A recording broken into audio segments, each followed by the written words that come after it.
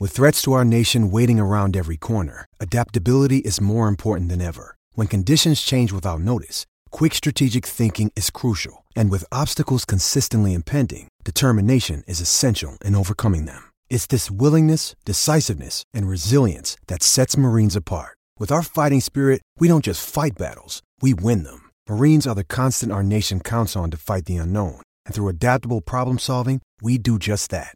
Learn more at marines.com. I'm Alex Rodriguez. And I'm Jason Kelly. From Bloomberg, this is The Deal. Each week, you'll hear us in conversation with business icons. This show will explore deal-making across sports, media, and entertainment.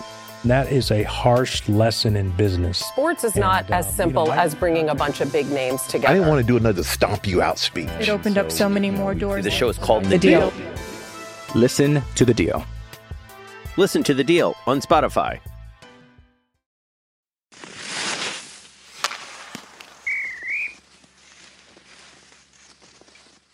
What episode, Riff? This one's episode 27. There you go. Good math. Good morning, Mr. Budden. How are you?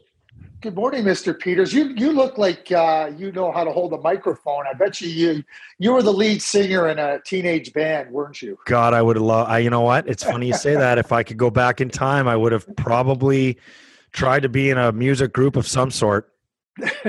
Boy band for sure. I think I could have been a decent boy band member. No question. You know, the funny thing is I was asked that, when you play for your hockey team, I think it was in Montreal at the time, and they ask you these questions like, what's your favorite food? What's your favorite music band? What would you want to do? Would you want to be a rock star? Or would you want to play in the National Hockey League? And come on. 100% I want to be a lead singer of a rock band. No question about it. I think it was like Eddie. Go ahead. Every other Canadian kid wants to grow up to be a lead singer, right? Yeah. This idea that we all want to grow up to be hockey players, right, Craig and Andrew? No. Not true. All you got to do is ask Chad Kroger, what would you rather do, be the lead singer in Nickelback or play in the NHL? And I you know what? I don't think being the lead singer in Nickelback would be all that bad, but I think it was Eddie Van Halen that once said every rock star wants to be a jock and every jock wants to be a rock star. So exactly. I guess it kind of fits the form. So is this your favorite time of year right now with the World Juniors expected to start on, or supposedly they were supposed to start on Boxing Day, but is this one of your favorite times of year? Yeah, it's one of my favorite times of the year because it's a best-on-best tournament, and you get these fantastic young players that still have a real innocence to them, right? Like they're still junior college, they haven't turned pro, and that's not a negative comment, but like they're playing, and you get these emotional swings up and down, and it's also a fantastic glimpse of what the future of the NHL is going to look like. Just think about last year. So Trevor Zegras is the MVP of the World Junior Tournament. Yep. And now this year he's getting he's making all the headlines with his play in the NHL, and Cole Caulfield comes. Listen, hey, we might want to add in a little Dylan Cousins in that conversation too. He was an all right player that tournament. Oh no, he was. And how about the goaltender that the Sabres traded for, Devin Levi? Who's tearing it up in the NCAA. Crazy. And came into the tournament. So you're right. I mean, think about all that. I mean, Owen Power is going to be front and center this year, and for Buffalo Sabres fans, they know what he's all about, or they think they know what he's all about. But to be able to watch him in a best on best and to see how he controls a game, it's going to be phenomenal. Have you been able to watch any of Owen Power this year at all? What can you tell us about what he's doing in Michigan right now? Well, he's one of the best players outside the NHL, period. So let's just talk about that. He and Kent Johnson and Thomas Bordelot and Beniers.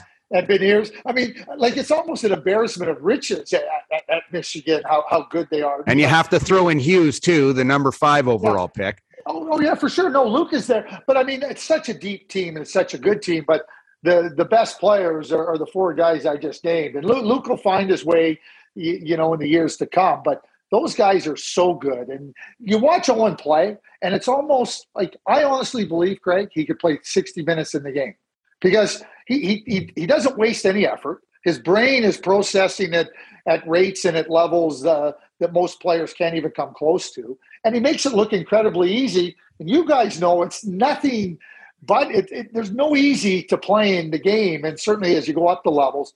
But oh boy, does Owen Power make it look easy. What's the latest update on the World Juniors? We don't just want to talk World Juniors, but we know you're very, very big on the prospects, and there's a lot of stuff going around the league and the NHL with Olympics too. But what's the latest on World Juniors? It's not starting Boxing Day, is it? No, it is. It's still. Oh, it is still. I thought they were. Yeah. Okay. Plans are in place. They canceled some of the pre-tourney games. Every team is now going to play on December 23rd and get a game in. And, the protocols in place were established long before the new variant came in. And so teams had to test negative before they got on a plane. They were in quarantine coming in. They've tightened their quarantine rules and really they're in a bubble. The players and the teams are now in a bubble. What hasn't been determined yet is, what percentage of fans are going to be allowed in the building. It could be 100, it could be 50, it could be I don't know yet. I think that they're still waiting for all the data and the information to come from the health authorities. But, one of the things is they pulled it off last year with no fans and no cases. And hopefully, when I say no cases, there was some during the tournament, but they isolated them. And hopefully, the tournament can get underway. Hopefully, you can get underway with fans, and hopefully they can get to the end of it without any outbreaks. Who is the team to beat? I think right now Canada is. It really is a tournament where you can't just say there's one overwhelming favorite. The USA is going to have a good team. Russia's going to have a good team. Don't underestimate the Finns. I've been looking at the Swedes, and the Swedes are not great up the middle of the ice. They have some really good wingers. The defense is good. The goaltender's really good. They're going to have to find a way to, not give up very much and find a way to get on the right side of the score offensively on their power play. But, it seems to me that Sweden now may be coming into a tournament where that undefeated record is over. They're not coming into the tournament as a favorite.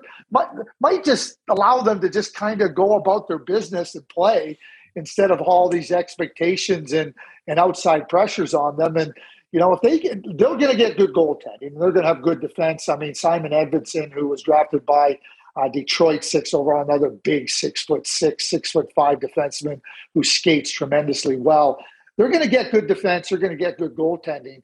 If they can get some offense, they're going to have a chance to make things interesting. But right now, the way Canada is positioned, I see them as having just an edge at the top of the contender group. So I was looking at stats, and I think one of the things that definitely sparked my interest to talk to you today was Shane Wright. I looked at his stats a while ago. He's picked up from where he was earlier in the season, had a bit of a slow start, but is he putting up the numbers in junior, and is he having the season that everybody expected him to be this generational talent that will, change a team's forecast going forward? Well, I would say it shouldn't change a team's forecast. I understand that you come in as the prohibitive number one overall pick in the NHL draft, that there's going to be expectations on you. And then you start to look and see, oh, geez, do the stats line up? I've seen Shane play a number of times this year. And both of you know that as you move up the levels, you're going to play with better players, and you're going to play, with a more systematic approach where the better players have a better opportunity. The talent the cream rises to the top. I think that Shane, in his quest to be precise, that's the word I use with him when he plays the game. He's really precise. He knows how to play the game. He knows where to be, but he's playing at a level where a lot of the other players aren't at that level. I think what's happened to him over the course of the last month is he's realized, okay, I got to be a little bit less precise and help my teammates and get the best out of them. And to me, trying to balance that out for a young player in his draft year, still maturing, still understanding, is the work in progress. But I'll be straightforward with both of you guys. I mean, I've seen all the players. I don't see a player better than Shane Wright, and I'm not going to. Well, you just answered my question, because I was going to say, is there a prospect that you've seen that could maybe push for that number one overall spot, or is it already decided in your opinion? Well, so let's go back to last year's draft. And we talked about this, and you guys asked me, how good was William Eklund, right? Could William Eklund be the first overall pick? No, he couldn't be.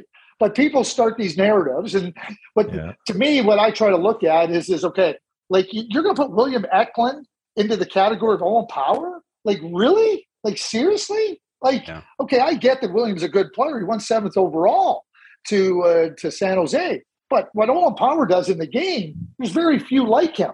What William Eklund does, there's a lot more like him. And Shane Wright, and, Craig, you played against Patrice Bergeron, and that's who Shane Wright reminds me of. Like, well, I was going to ask you that. Shane Wright seems to be a point producer, but not a point producing freak.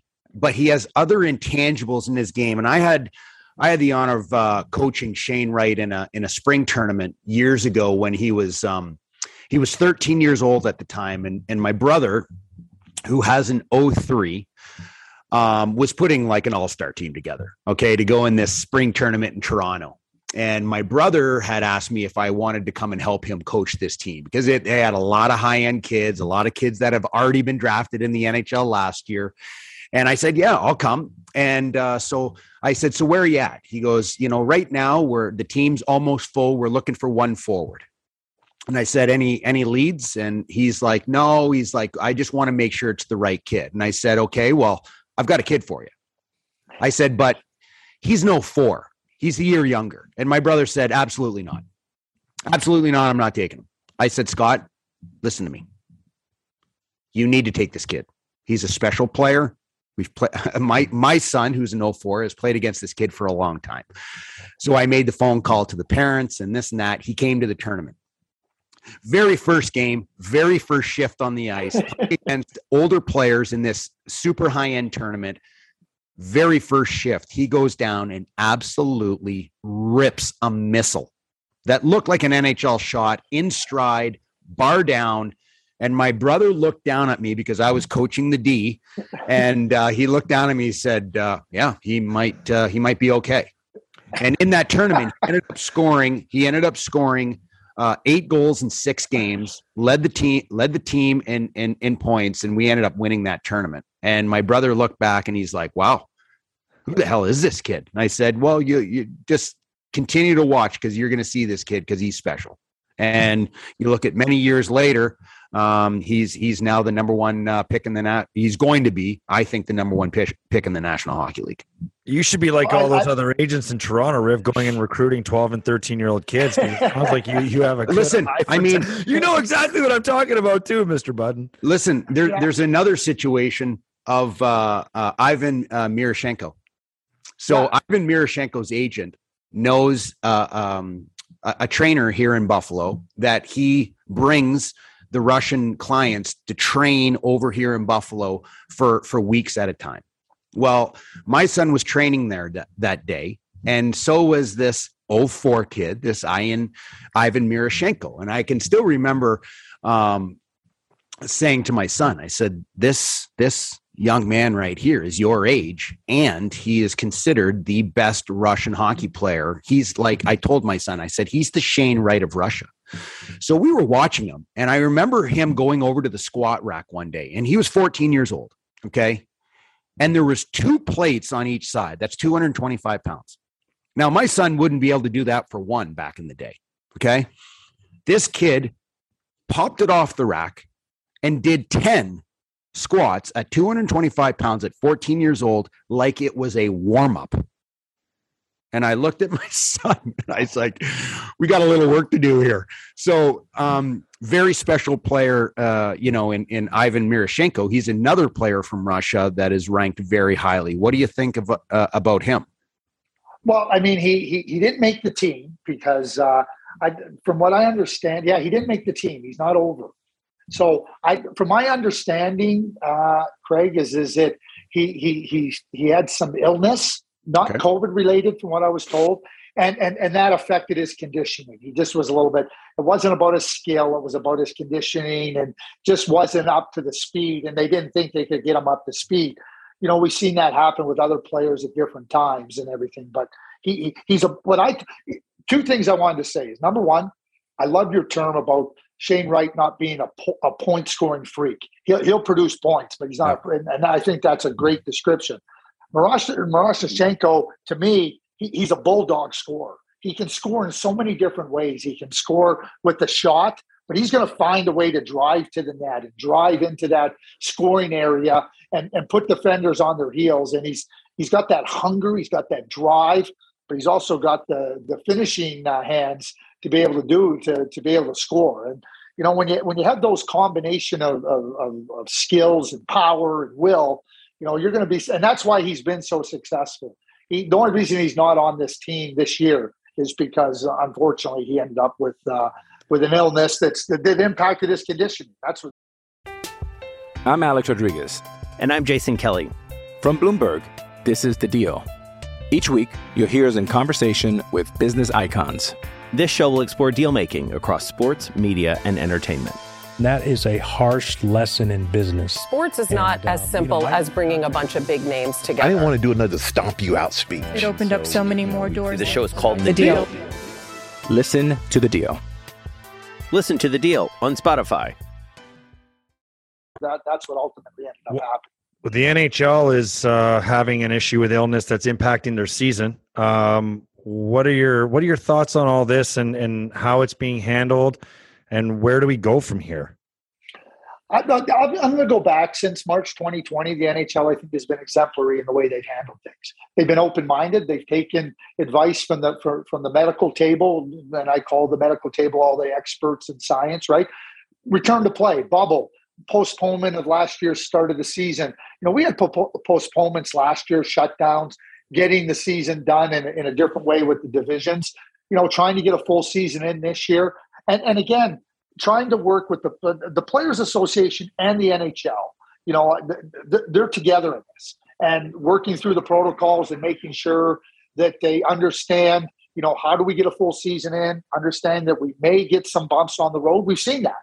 And also, hey, listen, we got to take a step back.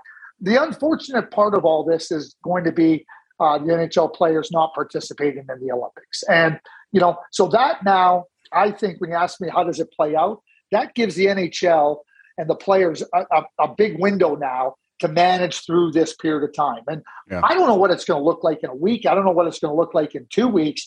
But with February now in play to work around the postponements and see what you can do depending on what the spread ends up being or not being, I think that it can be a real.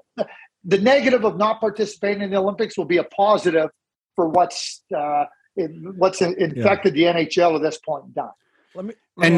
Go ahead, River. I was just going to say, I just wanted to add, your thought and opinion on, Steve Yzerman coming out the other day and just expressing, his opinion on, testing players in the National Hockey League that, are basically not showing symptoms and things like that. What are your thoughts on that moving forward? Well, number one, Craig, is that we saw the NFL change their testing protocols based on exactly what Steve Yzerman talked about. And so Steve talking about, from his own experiences and seeing what has happened, that's legitimate and everything. But there's also a bigger issue at play here is like, what does it mean for spread? Like, hopefully we're moving into a phase where, if you do have COVID, the symptoms are mild. Like that would be great news. But the data is still early. And I think that when I go back to the NHL and the NHLPA medical table, they continue to evaluate it. I think what Steve is saying is certainly credible because Steve is credible, but he's not part of the medical table. So we have to just, keep that in mind. But I guess what I would say ultimately is, hopefully that's where we're moving towards with the entire pandemic. And we know there's going to be an end to the pandemic. Hopefully that's a positive sign or one of the positive signs to it.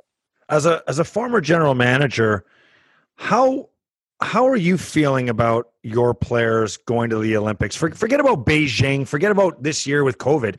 Just in general, with the risk of because they're all star players going over there. You're not sending over fourth and fifth line guys like me. So you're sending over your big ticket players, the guys that are going to help you win. Game changers in your organization. Are you in favor? I mean, I don't. Well, were you general managing when? Yeah. So how did you feel about your players going over? Were you kind of like, oh God, I don't want them to get hurt? I mean, the players wanted to go and participate in a best on best, right? And the Olympics, keep in mind that, we're talking about the early stages of NHL participation in the Olympics. 1998, I was in Dallas. Bob Gainey was an assistant manager of the Canadian entity. 2002, I was with the Flames. So, Jerome McGinley was going over. Interestingly enough, you guys may remember this, but Slovakia had to qualify for the Olympics through a pre-tourney. And I know talking to Peter Stastny, and he'd asked, we had a player on our team by name of Ron Petrovicki.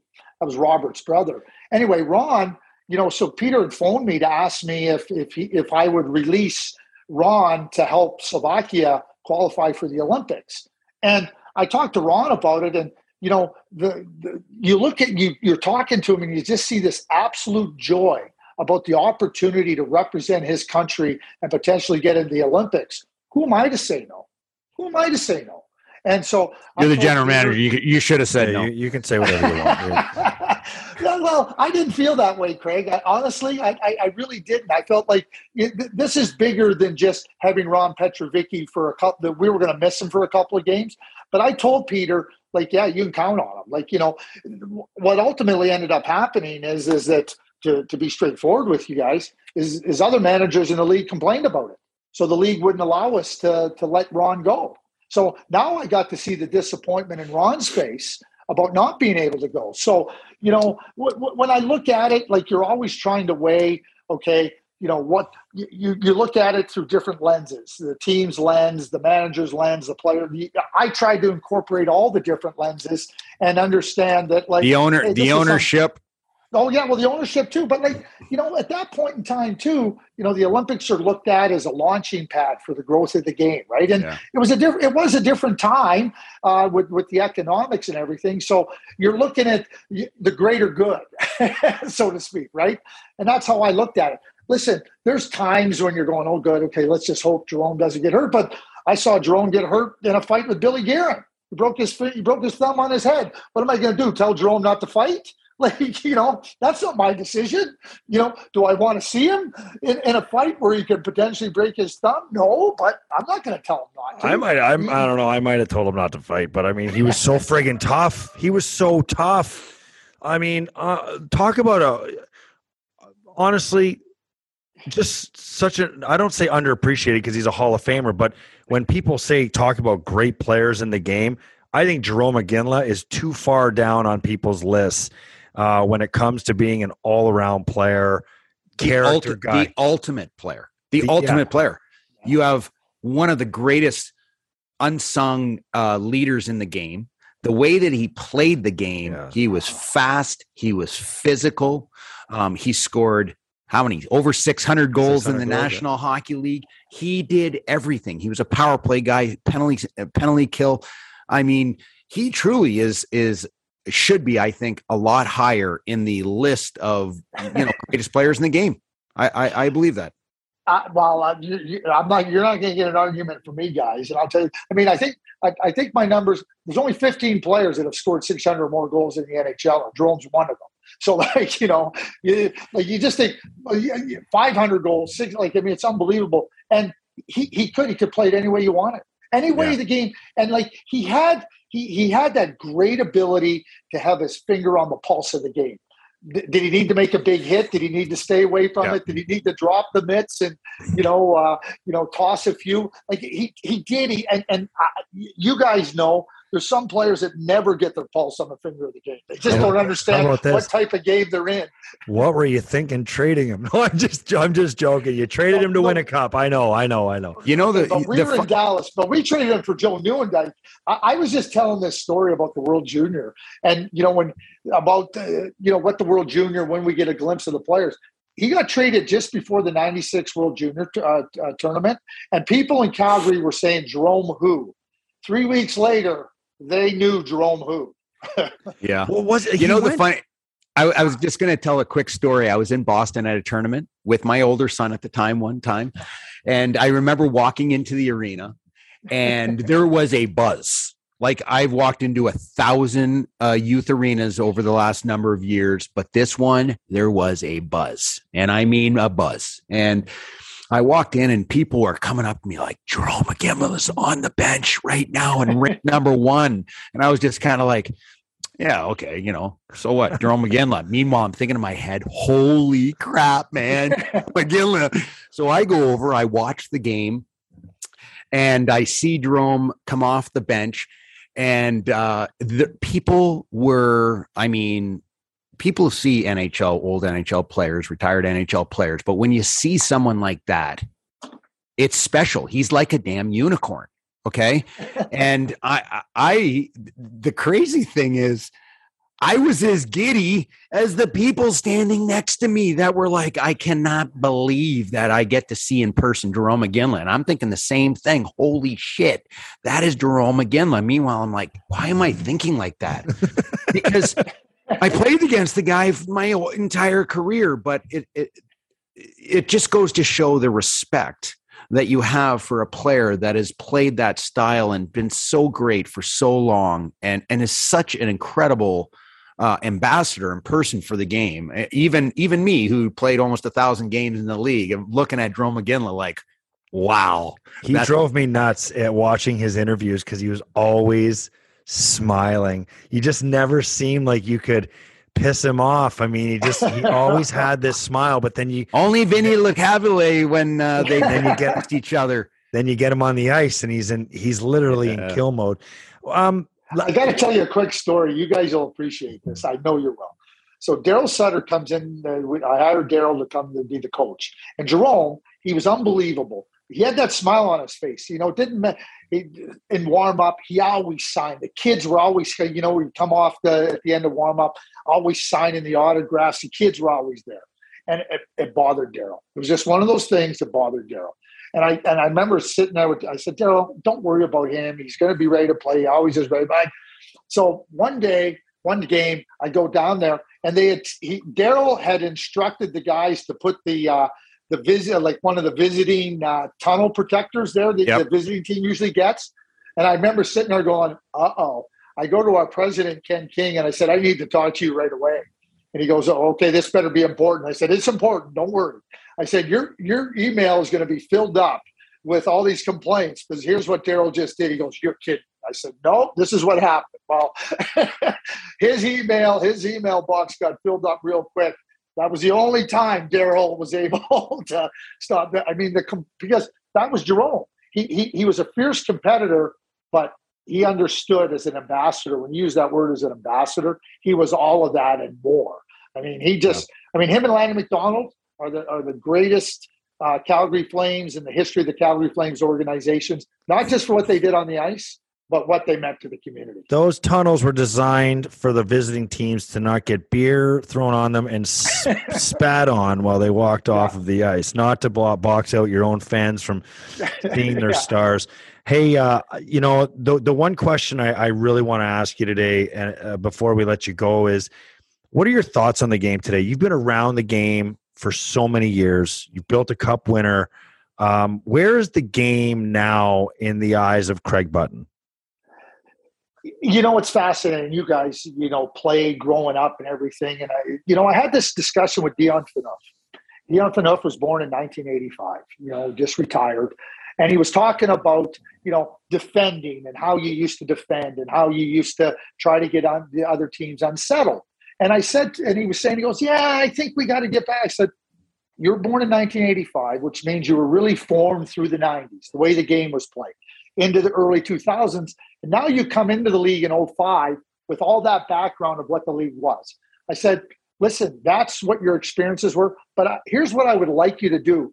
Jerome McGinley's son, Tej, who was just drafted in the Western Hockey League in the first round by Seattle, I said, we were together at a function, and I said, go and ask Tej and explain to him what you just explained to me. And I want to hear what you have, like what he says. He comes back to me a while later. He goes, he had no idea what I was talking about. So, we can talk about, you guys know you played it. You were great competitors and involved in a style of game that's different than today. And the players now are growing up in a different era. And we know how good the skill is. We know how fast they are, but the physical part of the game, I go to games now in junior, and you don't see very much physical play. You see physical, like when I talk about body checking and stepping up and everything. And the rules have led to that. The speed has led to that. And when I say the rules, there used to be speed bumps in the game. Craig, you used to be able to go back for a puck and, you had a little bit of protection because somebody could just hold up a guy a little bit. And that's what I call the speed bumps. Those aren't there anymore. Yeah. So now players have to adjust, and how the game is played physically. It's more leaning in. We talk about, small area games, using your body, but the physical body checking is something that really we're seeing it slowly go out of the game. And we're not teaching it at a young age either. Kids, body checking isn't part of the game at a young age. And, football, and I know you guys are all part of the Bills Mafia, but the rules changed in the NFL too, but tackling didn't change. And because tackling is a skill that's being taught. We're not teaching body checking, so we shouldn't be surprised that body checking is slowly finding its way out of the game. I don't want to put you on the spot by answering a question you may not want to answer, but I had this conversation the other day with Craig, and Craig verbally tore me to shreds about it, but which is fine. I'm open to that. I've been called many names for my I've been called a turncoat, I've been called a traitor, but my role in the game and what it was. And I mean, now we don't see the stage fights anymore, but I watched Reeves a week ago or 2 weeks ago now, and Craig, your boy there, McDermott. And I wonder, is this still what we need in hockey to keep the game relevant? And that's the fighting. I don't know if relevant is the right word. I don't think it's the right word either. But anyway, but I know where you're headed here, and here's how I'll answer it. On that 200 by 85 rink, there's no place to hide. In football, you get to run out of bounds. In the hockey rink, there's no place to hide. And you guys know by playing the game who's not, right? And what's, in my view, this is my view, is that too many of the players that aren't real, and there's not a lot of them, but too many of the players that aren't real have been allowed to play in a manner that shouldn't be allowed. And that's where I struggle with it, right? Because as players on the ice, and that's why I say I would never tell Jerome, don't fight. I would never say, I remember when the instigator rule came in, and I was the same way. Bob Gainey was the same way. If you feel you got to go address something, we'll kill the instigator penalty. I said the same thing when I was in Calgary with our players. You have to make those decisions. Part of the challenge is it's not so much about the stage fights. It's about saying, don't do that. We hear all the time, Jerome McGinley could take care of himself, but a player that can just say, don't do that again. Brian McGrattan, there's a great story that Craig Conroy tells. Brian McGrattan, he said a bunch of the Vancouver Canucks were going after Jerome, and they're on the road in Vancouver. And Brian turned around. He was right in front of the Vancouver bench on a face-off, and he turned around to Daniel and Henrik Sedin, and he said, "Hey, you two, I don't know who's who, but I'm going to tell you guys right now. Tell anybody on your team," he's looking right them in the eye, he goes, "Tell anybody on your team that if they want to go and take runs at Jerome, I'm coming after one of you two guys. Daniel, Henrik, Daniel, whoever you are, I can't tell you apart, but that's how we're playing the game from here on in." That's something that establishes, what it is, it's a deterrent. Because now players have to make up their mind, is this how I want to proceed? And I think that's what you're talking about, Andrew. And, I think that's something that, still has a place in the game. Because that 200 by 85, it is a cage match. And I'm not trying to use that as an extreme. There's no place to run out of bounds. Craig, your face is like all red because you're smiling the whole time. No, I'm not a advocate for fighting. I'm an advocate for exciting, hockey that can be physical, that's skilled, that's fast, and stage fighting is the worst thing that's ever happened to hockey. And now it's gone, and we need to keep it gone. But I'll tell you right now, we had two of the toughest guys in the National Hockey League, in McDermott and Ryan Reeves, go toe-to-toe in a spirited fight. And I'm going to tell you right now, they scrolled from those two guys and scrolled to the benches and scrolled to the fans. And let me tell you something right now. There was not one single player sitting on the bench. Every single one of them were standing up. They had smiles on their faces. They were giving their teammate the let's go. And then they scrolled to the fans, and the fans were like, ah. It's a part of the game that makes this game exciting. It makes it a little edgy. It makes it, it brings the energy to it. And I think that's important, and you want to keep that. Our players have gotten bigger, faster, stronger, more skilled. They're more creative. They're more dynamic. And we want that because that's awesome. But the other part of the game is a really big part of the game also. And that's the intensity. That's the grind. That's the, I'm going to, help my brother, my teammate out at all costs. And I think that's a big part of the game too. And I think we're losing that a little bit piece by piece.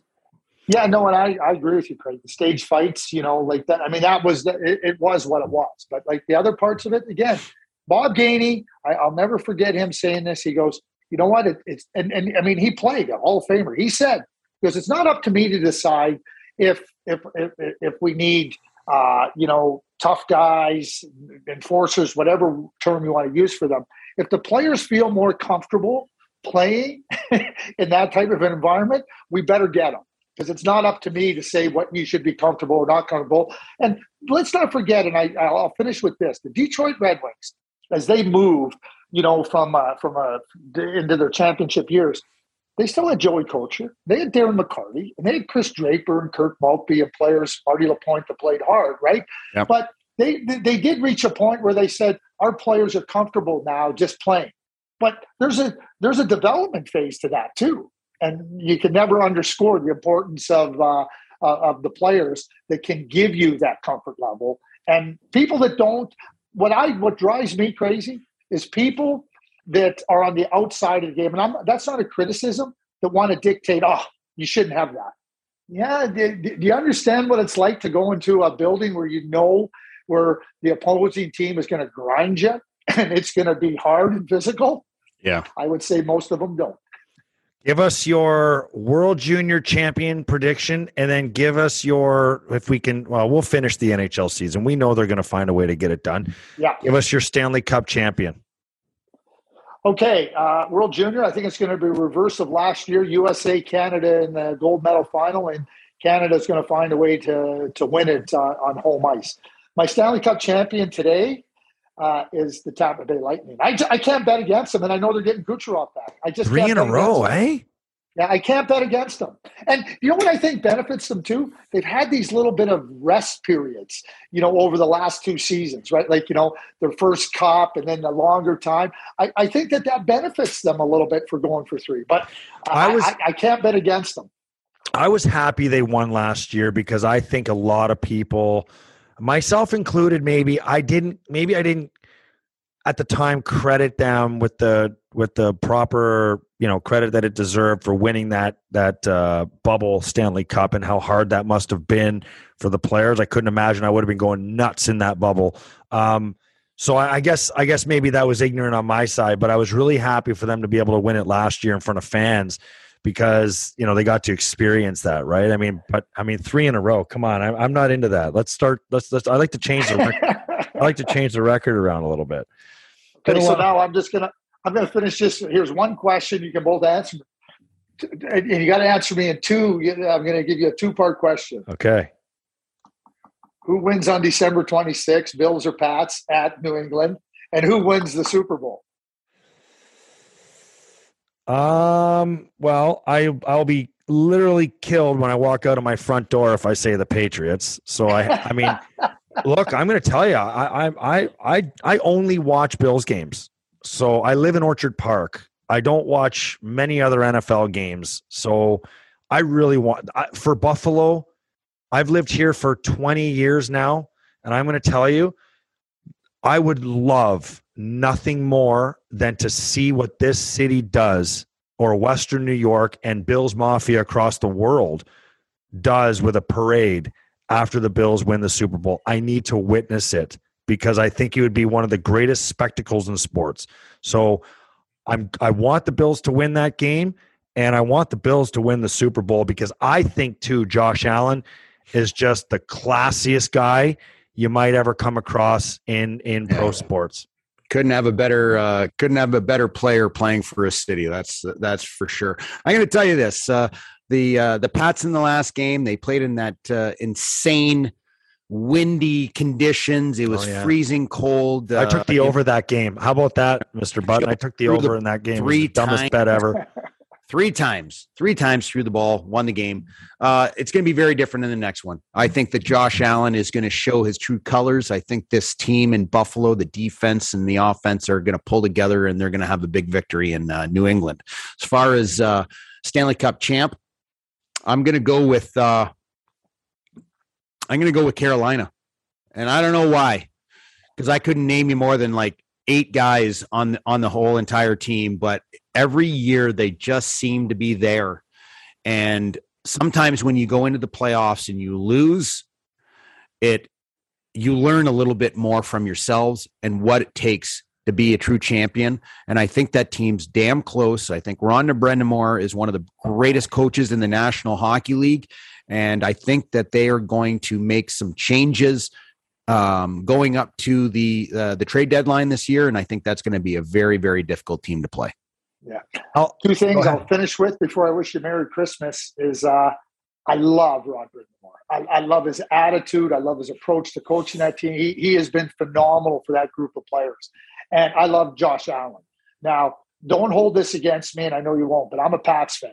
But, Mac Jones, as good as he's played this year, Josh Allen is special. Josh Allen he's such a great competitor, even in that wind blown. I mean, he's trying to throw that ball and trying to make plays and everything. And I think the Patriots said, we're going to keep running it, take time off the clock. Because the more opportunities Josh Allen has to do his thing, running, passing, everything that goes with his game, the more dangerous and the more opportunity the Buffalo Bills have. I think that game helped them. I think coming back, I got to tell you, I see them as one of the Super Bowl favorites too. And listen, I'm a Pats fan, but I got lots of respect for the Bills. We had Ryan Leaf.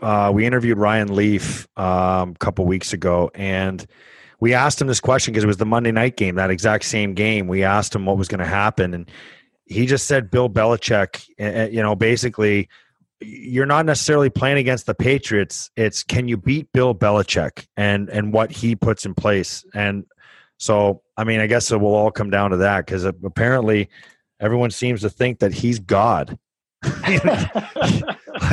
He's damn close right now. Yeah, football God, right? Football God. That's right. Exactly. Thank you very much. Yeah. Thanks so much for your time today. My pleasure to join you guys. Yeah, my pleasure to join you guys. Happy holidays to you and your family and your loved ones and your friends. And always a pleasure whenever I can join you. It's always a yes, Andrew. It's always a yes. I appreciate that. And I tell you, there are still some nights I put my head down on my pillow and I think about that 4-hour psychological evaluation you put me through with the before the draft with our testing with Dallas. Do you remember we sat with Dr. Scott McFadden. I was, you know what? It was one of the greatest experiences I've ever had in hockey was in that. I don't know if you call it a psychological evaluation, but it was like, we sat with the doctor and talked and, it was, I don't think enough teams were doing that. That was the only time I'd ever experienced that. And I wonder if teams are doing it now. Yeah. Well, I think people are trying to find every aspect of a player on and off the ice that can, help them. I hope you remember this too. We sent you a full copy. This wasn't something where we kept the copy. Oh no, I do. We sent you the copy of the report because the idea, Craig, if you're not familiar with it, was we wanted to know the player and the player needed to know because we spent time with the players that we really, really felt that we had a chance at getting, and we wanted that we really valued in terms of what we thought our team needed in the draft. but we also gave a full report to players we drafted and players we didn't draft to the players so that they could see what it wasn't just one of these come in. What did that all mean? It was something we get. And I think I was just, the feedback I've gotten from the players over the years was that, they really appreciated getting that feedback. And I think that that's something that makes me feel really proud. Well, I tell you this too, last thing I'll say, and I know I've mentioned this to you before when we were doing our live show, but the letter that you wrote me afterward, I'll never forget it. It's the fact that you didn't draft me was probably, I mean, that pick was coming, and then you traded it. And I'm like, oh my God, out in the interview. But no, the letter you wrote me, it was, I know that it meant a lot to my mom and dad because they've never received a report like that or a nice little like that. So no, it was great. And I've always appreciated that we've kept in touch over the years and always enjoy your coverage and with the hockey and everything. So appreciate your time and happy holidays to you and your family. Yep. Happy holidays, Craig. Thank you. Yeah, same. Yeah, take care, you guys. That's a wrap on another episode of After the Whistle. Don't forget to follow us on Twitter, After the Whistle, and at Craig Rivet 52, at the Instigator 76. And you can find us, as you already know, on Apple, Spotify, and YouTube, and anywhere else where you can get your podcasts. Thanks for tuning in. Don't forget to spread the word.